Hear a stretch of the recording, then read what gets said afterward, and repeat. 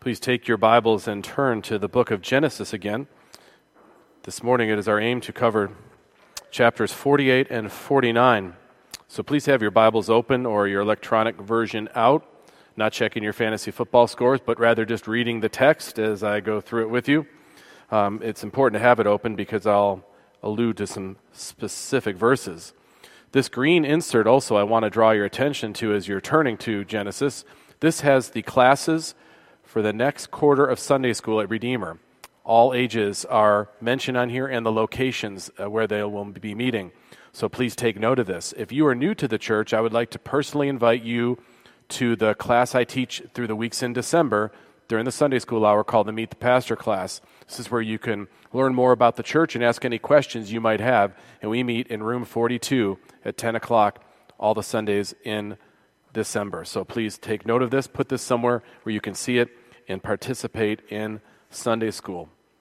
Now we come to the book of Genesis once again. We're in the finale of the book, as it were. These last two chapters, or these two chapters before us, I should say, it's the summary ending of Jacob's life, where he gathers his son Joseph, his two grandsons that he adopts from Joseph's family to join the tribes of Israel. And then also he has a word of pronouncement or blessing for all of his sons gathered right before he dies. That's what we have in these two chapters. So we're going to cover all of that this morning with God's grace. You know, what can we say about Jacob? We're coming to the culmination of his life now, 147 years old. He can barely see, barely get out of bed, and we have this account for us. He has lived a life of ups and downs, really in many respects like most believers, if you think about it. He truly believes in God, but he struggles in the flesh. He struggles the whole of his life. But at the end, he's very strong in his belief that God is faithful. And that is what underlies the blessings, the pronouncements that he makes in these chapters before us. Here now, as I read God's holy word, I will make a few explanatory comments as I go, just because we won't be able to cover all of that when we get to the actual points to be made from these chapters. This is God's holy word, Genesis 48. After this, Joseph was told, "Behold, your father is ill." So he took with him his two sons, Manasseh and Ephraim, and it was told to Jacob, "Your son Joseph has come to you." Then Israel summoned his strength and sat up in bed. And Jacob said to Joseph, "God Almighty appeared to me at Luz in the land of Canaan and blessed me. And he said to me, 'Behold, I will make you fruitful and multiply you, and I will make of you a company of peoples, and will give this land to your offspring after you for an everlasting possession.' And now your two sons, who were born to you in the land of Egypt before I came to you in Egypt, are mine. Ephraim and Manasseh shall be mine, as Reuben and Simeon are. And the children that you fathered after them shall be yours. They shall be called by the name of their brothers in their inheritance." Here Jacob is formalizing an adoption of Joseph's sons who will be grafted in to the tribes of Israel. Ephraim and Manasseh will have a tribe. Verse 7, "As for me, when I came from Padan, to my sorrow Rachel died in the land of Canaan on the way, when there was still some distance to go in Ephrath, and I buried her there on the way to Ephrath, that is Bethlehem. When Israel saw Joseph's sons, he said, 'Who are these?' Joseph said to his father, 'They are my sons, whom God has given me here.' And he said, 'Bring them to me, please, that I may bless them.' Now the eyes of Israel were dim with age, so that he could not see. So Joseph brought them near him, and he kissed them and embraced them. And Israel said to Joseph, 'I never expected to see your face, and behold, God has let me see your offspring also.' Then Joseph removed them from his knees, and he bowed himself with his face to the earth. And Joseph took them both, Ephraim in his right hand toward Israel's left hand, and Manasseh in his left hand toward Israel's right hand, and brought them near him." Remember, the right hand is the hand of prominence, and so Joseph wants the oldest, Manasseh, to receive the right hand of blessing from his father. Verse 14, "And Israel stretched out his right hand and laid it on the head of Ephraim, who was the younger, and his left hand on the head of Manasseh, crossing his hands, for Manasseh was the firstborn." Inexplicably but intentionally, Jacob does this blessing the younger over the older. Verse 15, "And he blessed Joseph and said, The God before whom my fathers Abraham and Isaac walked, the God who has been my shepherd all my life long to this day, the angel who has redeemed me from all evil, bless the boys. And in them let my name be carried on, in the name of my fathers, Abraham and Isaac, and let them grow into a multitude in the midst of the earth. When Joseph saw that his father laid his right hand on the head of Ephraim, it displeased him, and he took his father's hand to move it from Ephraim's head to Manasseh's head. And Joseph said to his father, "Not this way, my father, since this one is the firstborn. Put your right hand on his head." But his father refused and said, "I know, my son, I know. He also shall become a people. He also shall be great. And nevertheless, his younger brother shall be greater than he, and his offspring shall become a multitude of nations." So he blessed them that day, saying, "By you Israel will pronounce blessings, saying, God make you as Ephraim and as Manasseh." Thus he put Ephraim before Manasseh. Then Israel said to Joseph, "Behold, I am about to die, but God will be with you and will bring you again to the land of your fathers.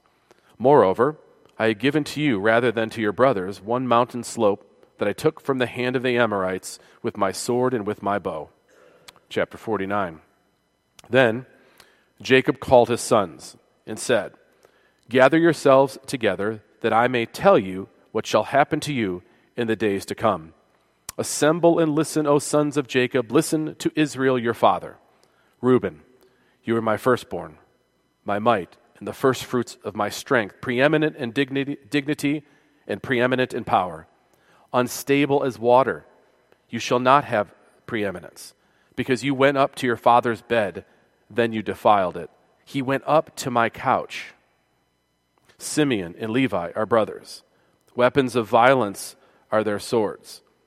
Let my soul come not into their counsel, O my glory, be not joined to their company. For in their anger they killed men, and in their willfulness they hamstrung oxen. Cursed be their anger, for it is fierce, and their wrath, for it is cruel. I will divide them in Jacob and scatter them in Israel. Judah, your brothers shall praise you. Your hand shall be upon the neck of your enemies. Your father's sons shall bow down before you. Judah is a lion's cub. From the prey, my son, you have gone up. He stooped down. He crouched as a lion and as a lioness. Who dares rouse him? The scepter shall not depart from Judah, nor the ruler's staff from between his feet, until tribute comes to him. And to him shall be the obedience of the peoples. There's a messianic reference there. The older version, by the way, you might have, the scepter shall not depart until Shiloh appears. That's the older version. The better translation is, until tribute comes to him, and to him shall be the obedience. It means the same thing.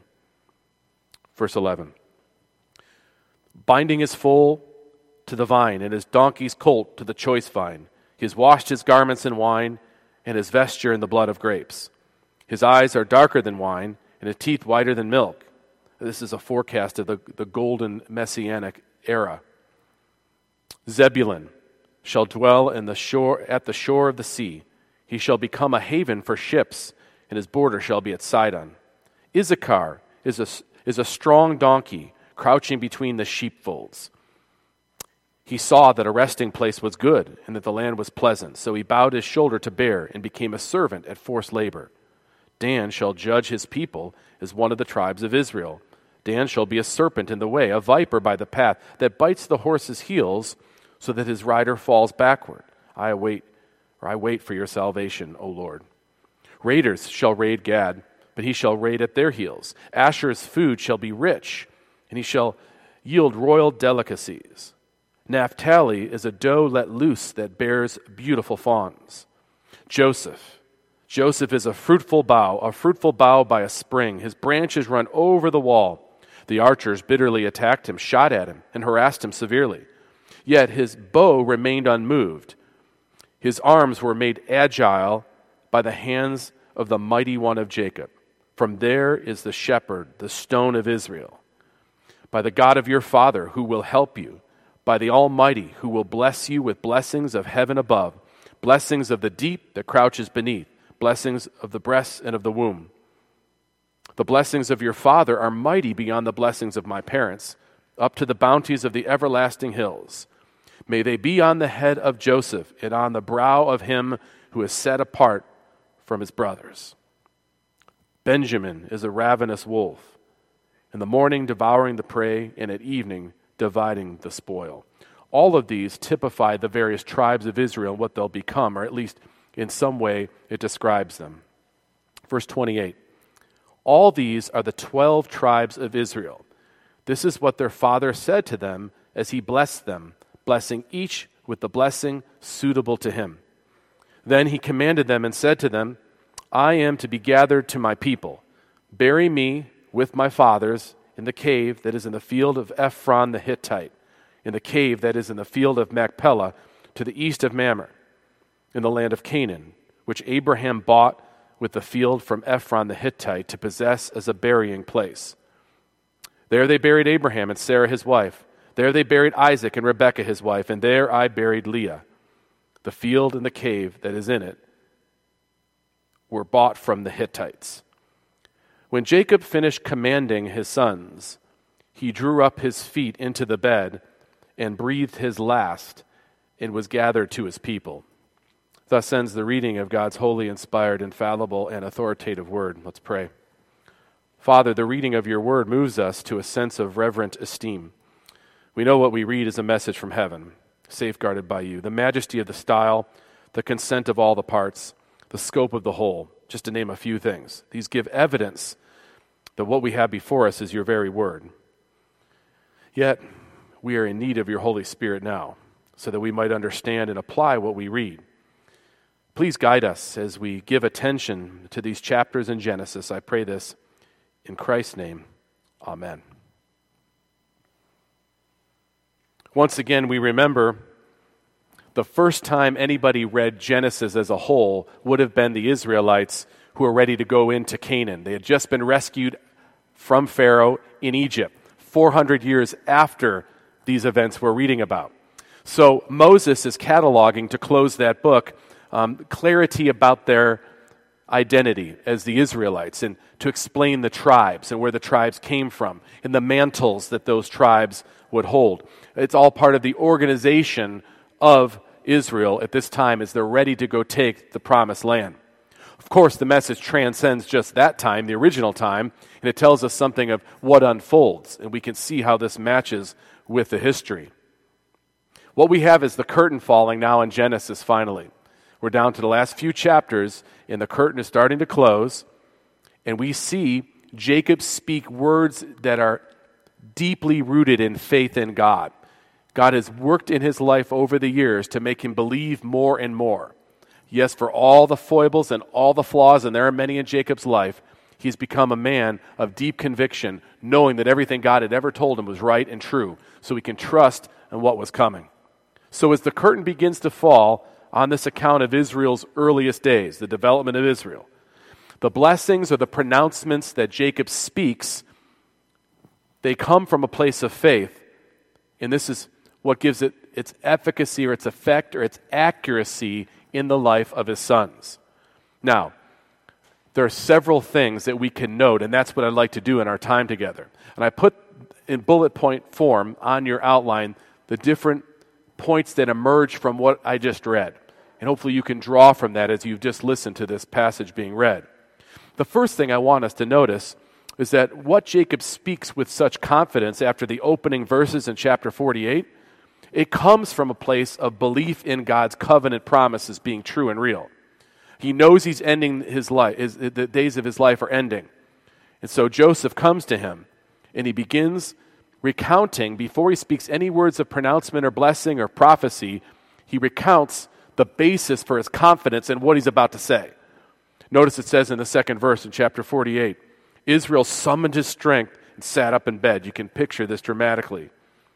Jacob then says to Joseph, this is the recount, God Almighty appeared to me at Luz in the land of Canaan. He goes back to where he first met God. And he said to me, behold, I will make you fruitful and multiply you. So he repeated to Jacob what he said to Isaac and what he said to Abraham. I will make of you a company of peoples. and will give this land to your offspring after you for an everlasting possession. He fully believes that God will bring the people of Israel, who are now just 70 strong in Egypt, he will bring them to a great company of people back to the land of Canaan. He's speaking a word of profession of faith, you might say. And he wants his son to know that's the basis for everything else he's going to say. It's on the basis of God's word that Jacob has confidence and then can speak this word or these words of blessing, first to Joseph's sons and then to his own sons. Yes, it's true. Jacob has a natural love for his sons, his family. They've been through a lot together, and the Lord has restored much. But it's a supernatural confidence that he has that makes him speak the way he speaks. It's a good lesson for us that we can have confidence with what we say if it's rooted in what God has revealed. When God promises something in his word, we can speak with confidence about it. And that's what you have unfolding in Jacob's last moments. This is why the author of Hebrews, when capturing Jacob's life for all the things he could have said, he says this: by faith, Jacob, when dying, blessed each of the sons of Joseph, bowing in worship over the head of his staff. It was faith in God and his covenant promises, his gospel promises, that gives Jacob confidence to speak what he's about to say to his various sons. Now, before we get there and look at the blessings themselves, there's something else that I noted as I was reading that I don't want to pass over, because I just thought in the life of our church, there's been so many people who have gone to be with the Lord in our midst, or family members of ours. People are bereaved. And I noticed something very human. Look at verse 7, and you see something about the sorrow of bereavement that hopefully gives comfort to believers. Believers will always have a sense of sorrow about those who have gone. Even though we know they're with the Lord, there will be a reunion. We miss them now. And we see this captured in what Jacob says.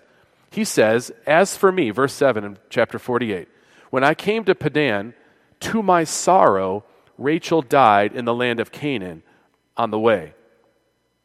When there was still some distance to go to Ephrath, or Ephratah, you'll notice, Bethlehem. And I buried her there on the way. It's only a sentence, but when you look at the economy of words and how he chooses to explain other things, to pause to mention his sorrow about Rachel. She died over 40 years before that, and it was still very raw for Jacob when he spoke of it. It's a display of grief or bereavement. Time doesn't take away the sorrow. You'll still have sorrow. That's a normal thing this side of the fall and before glory.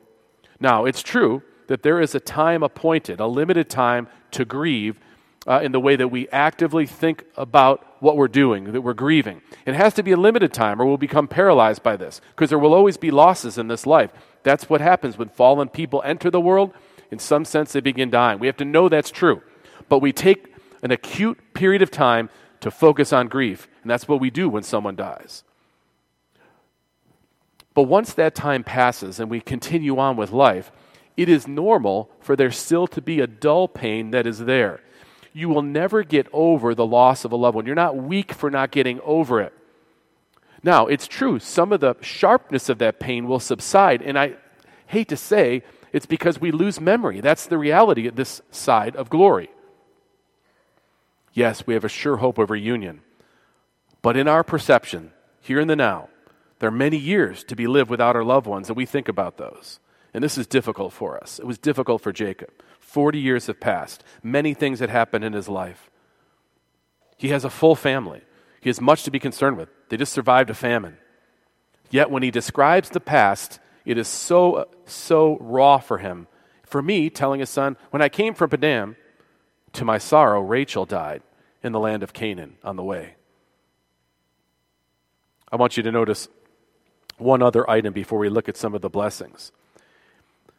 Is it not very mysterious how God chooses who he chooses? I mean, I think we should all feel that, because I know there's nothing about me that would make him choose me. I don't know. It's a mystery why God saves any, or why he does what he does.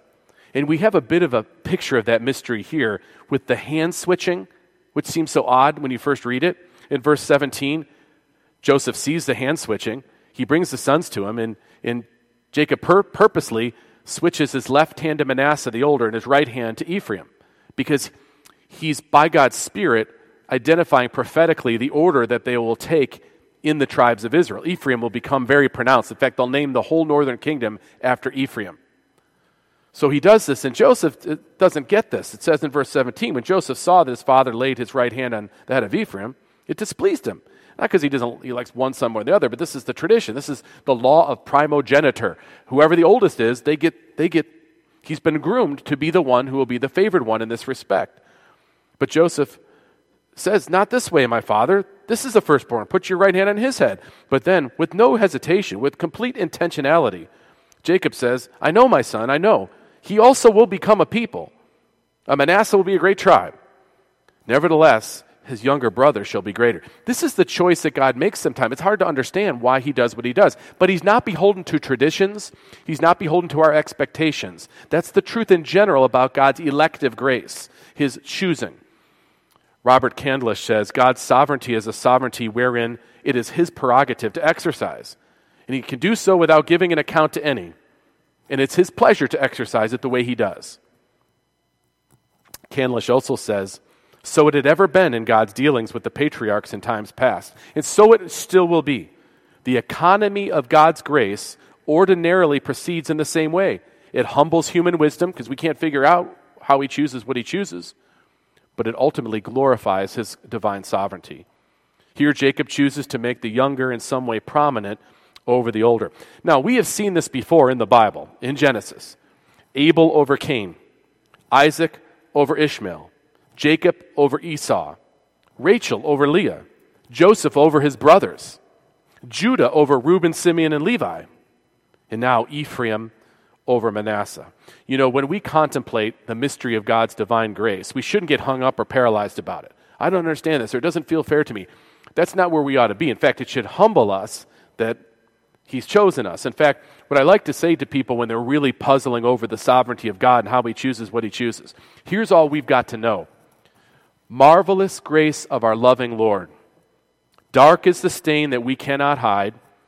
What can avail to wash it away? Look, there is flowing a crimson tide. Whiter than snow you can be today. Now, let's look at the elements that are in these blessings. We'll take it in general form, and I want you to see. You'll notice I put some points under that point to just bring out some of the features of these pronouncements. They're not classic blessings or benedictions. Some are, but they include various elements.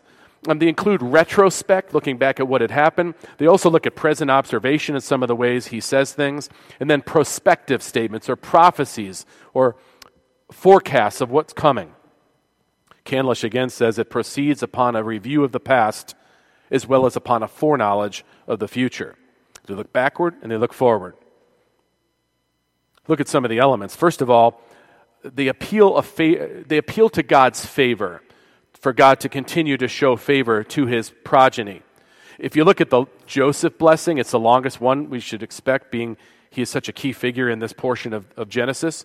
He says to Joseph in verse 26 of chapter 49, the blessings of your father are mighty beyond the blessings of my parents, up to the bounties of the everlasting hills. May they be on the head of Joseph. So it's just a classic asking for God to show his continued favor to Joseph. That's part of that blessing. Now you'll notice something else, a little uncomfortable. Imagine they're all together, right? And he's pronouncing this to them from his deathbed. I've been at some deathbeds before and heard parents speak certain things to their kids. The whole of it is just, it's daunting and it's heavy. And you don't know what might be said. And you sometimes might worry about what may be said. Especially, I don't know the situation. I find myself there. And you have that going on here. And he's making these pronouncements. They have personal messages in them, I think you probably noticed. There are confessions of their sin laden in what he says. And there's even some discipline woven in, but it's still bunched up in a blessing, and we can see why it would still be part of a blessing. To show that point, look at Reuben at verse 3, and then Simeon and Levi right after. But first, Reuben. Again, try to gather if you're sitting in that room, and he's speaking these words, and you're Reuben. Reuben, you're my firstborn, my might and the first fruits of my strength, preeminent in dignity and preeminent in power. But you're unstable. So you can't have this ongoing preeminence as the head of Israel. You went up to your father's bed. Remember what he did. is a way to usurp Jacob's authority. He took the pagan route of basically trying to take one of Jacob's concubines as his wife. It was a statement of dominance over Jacob. We don't hear much about Jacob's opinion on it other than that becomes something that puts Reuben out of sorts with him. But then imagine now he's telling this. Then it says, because you went up to your father's bed, then you defiled it. You can almost imagine him now saying to everybody else who's thinking, that's hardcore what you're saying. And he says, he went up to my couch. I mean, talk about uncomfortable. Then he says to Simeon and Levi, you are weapons of violence with your swords. Verse 6, let my soul come not into their counsel.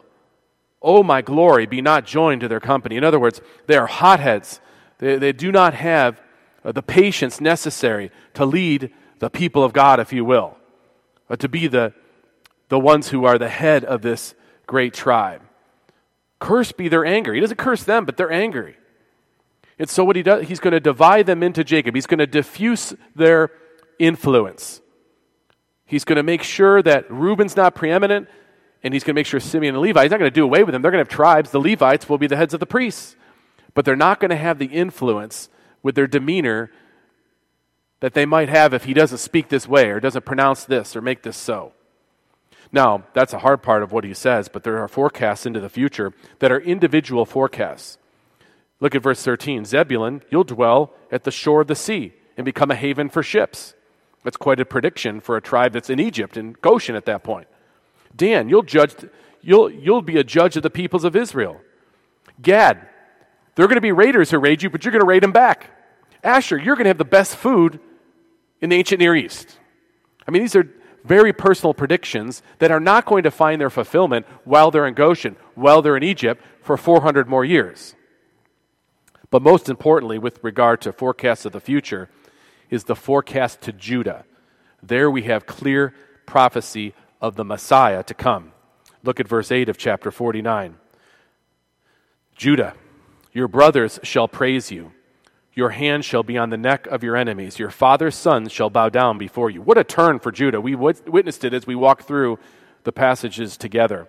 Judah was no better than Simeon and Levi or Reuben. In fact, what he did with Tamar, you might think would disqualify him. But it was never on the basis of their good works. It was basis on the grace of God working in them that would give them a favored place. That's true for all of us. And in Judah's case, God worked conviction and his demeanor changed, and he repented of what he was like. In fact, we know the fruit of his repentance because when push came to shove, he was willing to substitute himself for Benjamin. Benjamin, who technically might be his rival, who's also a son of Rachel. Yet he says, I will give my life for Benjamin, rather than my father be hurt anymore by losing another son.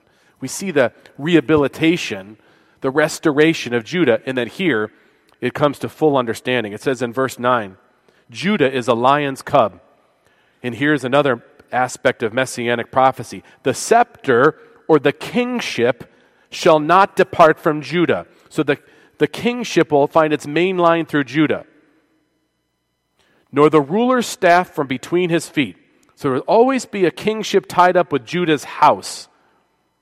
And it will not depart until, and this is a fulfillment, until tribute comes to him. The older versions say when Shiloh comes to him, when it's fulfilled. And to him, a personage shall be the obedience of the peoples. This is a picture of the Messiah to come. Now, we know this to be true as Jesus comes and fulfills these prophecies. And then the book of Revelation, for instance, says, I saw in the right hand of him who is seated on the throne a scroll written within and on the back, sealed with 7 seals. And one of the elders said to me, weep no more. Behold, the Lion of the tribe of Judah, an individual here, the root of David, has conquered so that he can open the scroll and the 7 seals. So much said to Judah here, forecasted 1,800 years before Christ comes. And then we have a forecast of what the ultimate age of the Messiah would look like. Final fulfillment, ultimate fulfillment. Verse 11, binding his foal to the vine and his donkey's colt to the choice vine. He has washed his garments in wine. That's a show of riches. And his vesture in the blood of grapes. His eyes are darker than wine, and his teeth whiter than milk. Very mysterious to the first hearers, no doubt, and even over the centuries. But then we come to the fulfillment of Christ and even still look forward to Christ's final coming. In Revelation 19, then I saw heaven open, and behold, a white horse, and one sitting on it is called Faithful and True. And in righteousness, he judges and makes war. He's clothed in a robe dipped in blood, and by the name which he is called, the Word of God. And the armies of heaven, arrayed in fine linen, white and pure, were following him on white horses. From his mouth comes a sharp sword with which to strike down the nations, and he will rule them with a rod of iron. He will tread the winepress of the fury of the wrath of God. On his robe will be called King of Kings and Lord of Lords. So you see the elements included in Jacob's blessings are rooted in the faith he has in what God has revealed to him in his life, and there even by the Holy Spirit giving him understanding and insight about what was to come.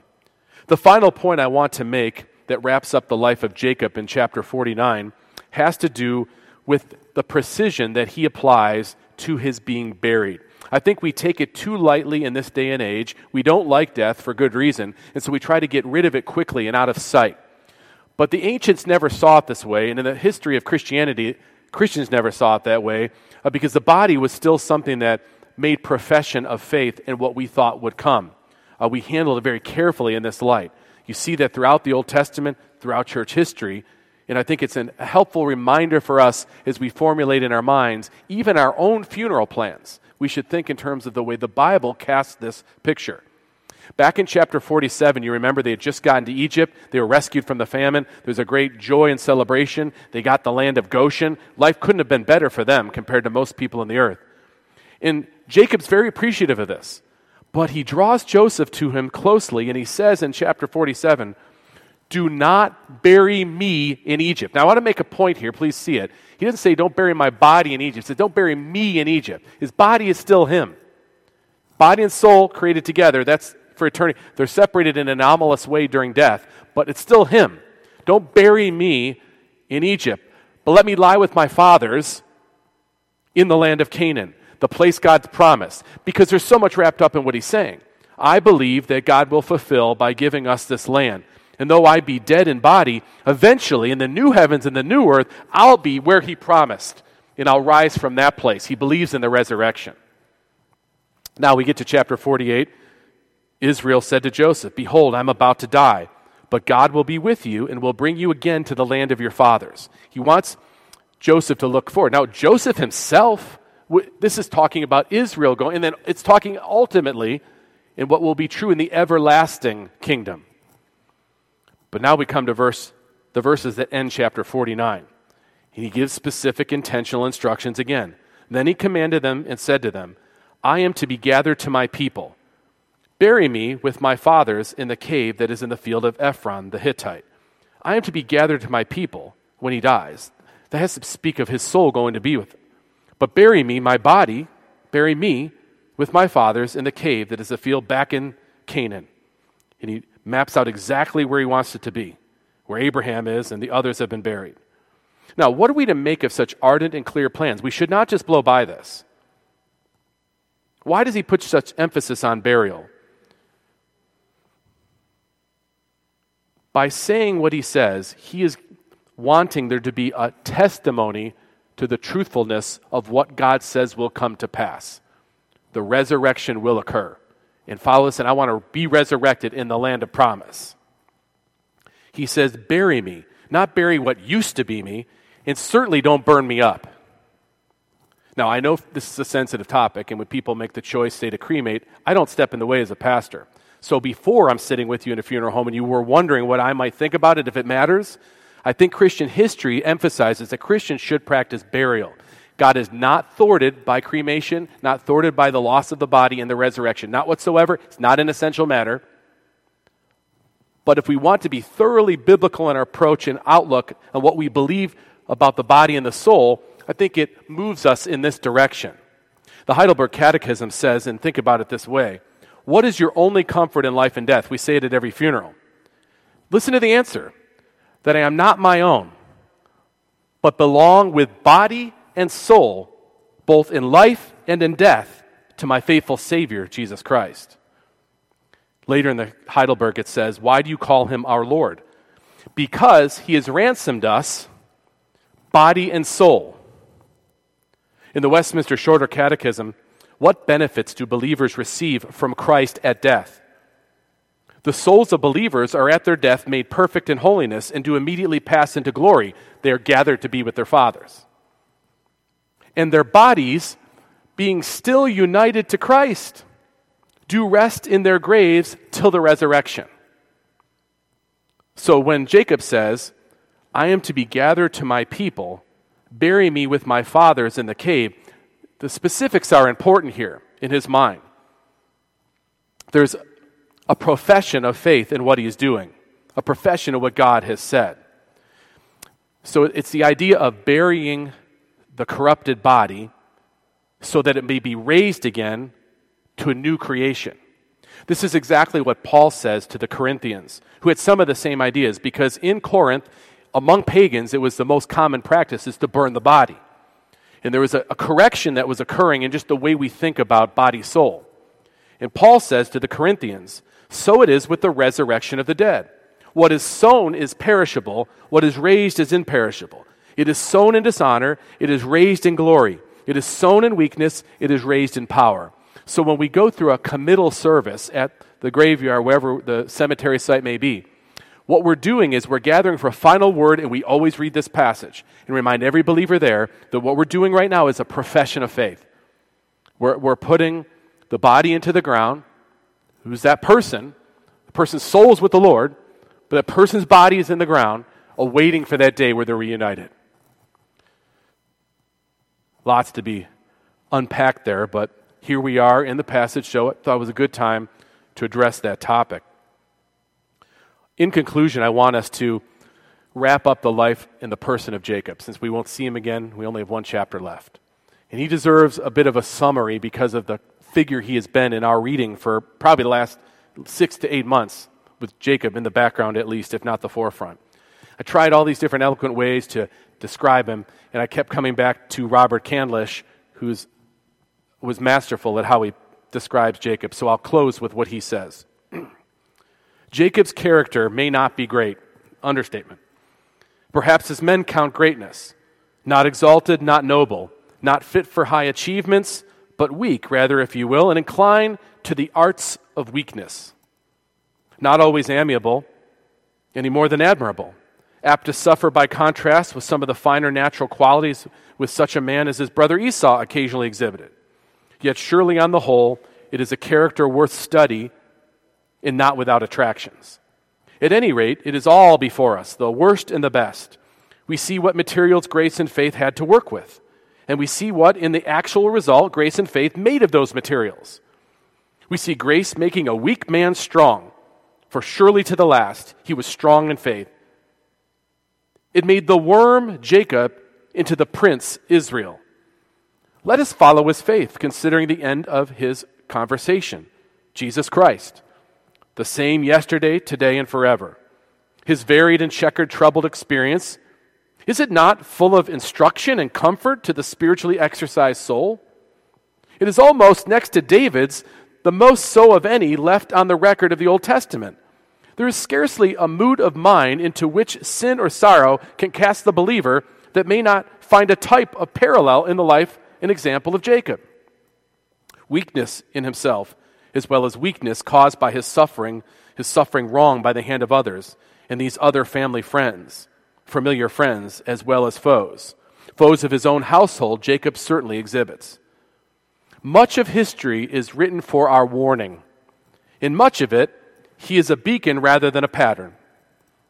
But much also is written for our encouragement and our guidance in running the race set before us. Faint, yet pursuing, amid many cares and fears, many faults and infirmities, we may learn not a little from Jacob, while we seek to walk with strangers and pilgrims on the earth, waiting for the salvation of the Lord. By faith, Jacob, when dying, blessed each of the sons of Joseph, bowing in worship over the head of his staff. Let's bow together as I lead us in prayer. O Lord, as we Now near the end of this magnificent book of Genesis, we are struck by the life of Jacob as we think back on it. Your favor on Jacob gives us comfort and confidence about how you shower your grace upon sinners like us. Now, O Lord, please take what we have read and considered and bind it to our hearts and use it to mold the way we walk in this world. Pray this for the honor of Christ our Savior, in whose name we want all glory and honor to be given. Amen. Let's turn now in our hymnals as a response to 164. The elders and the ushers will come to prepare the table as we sing.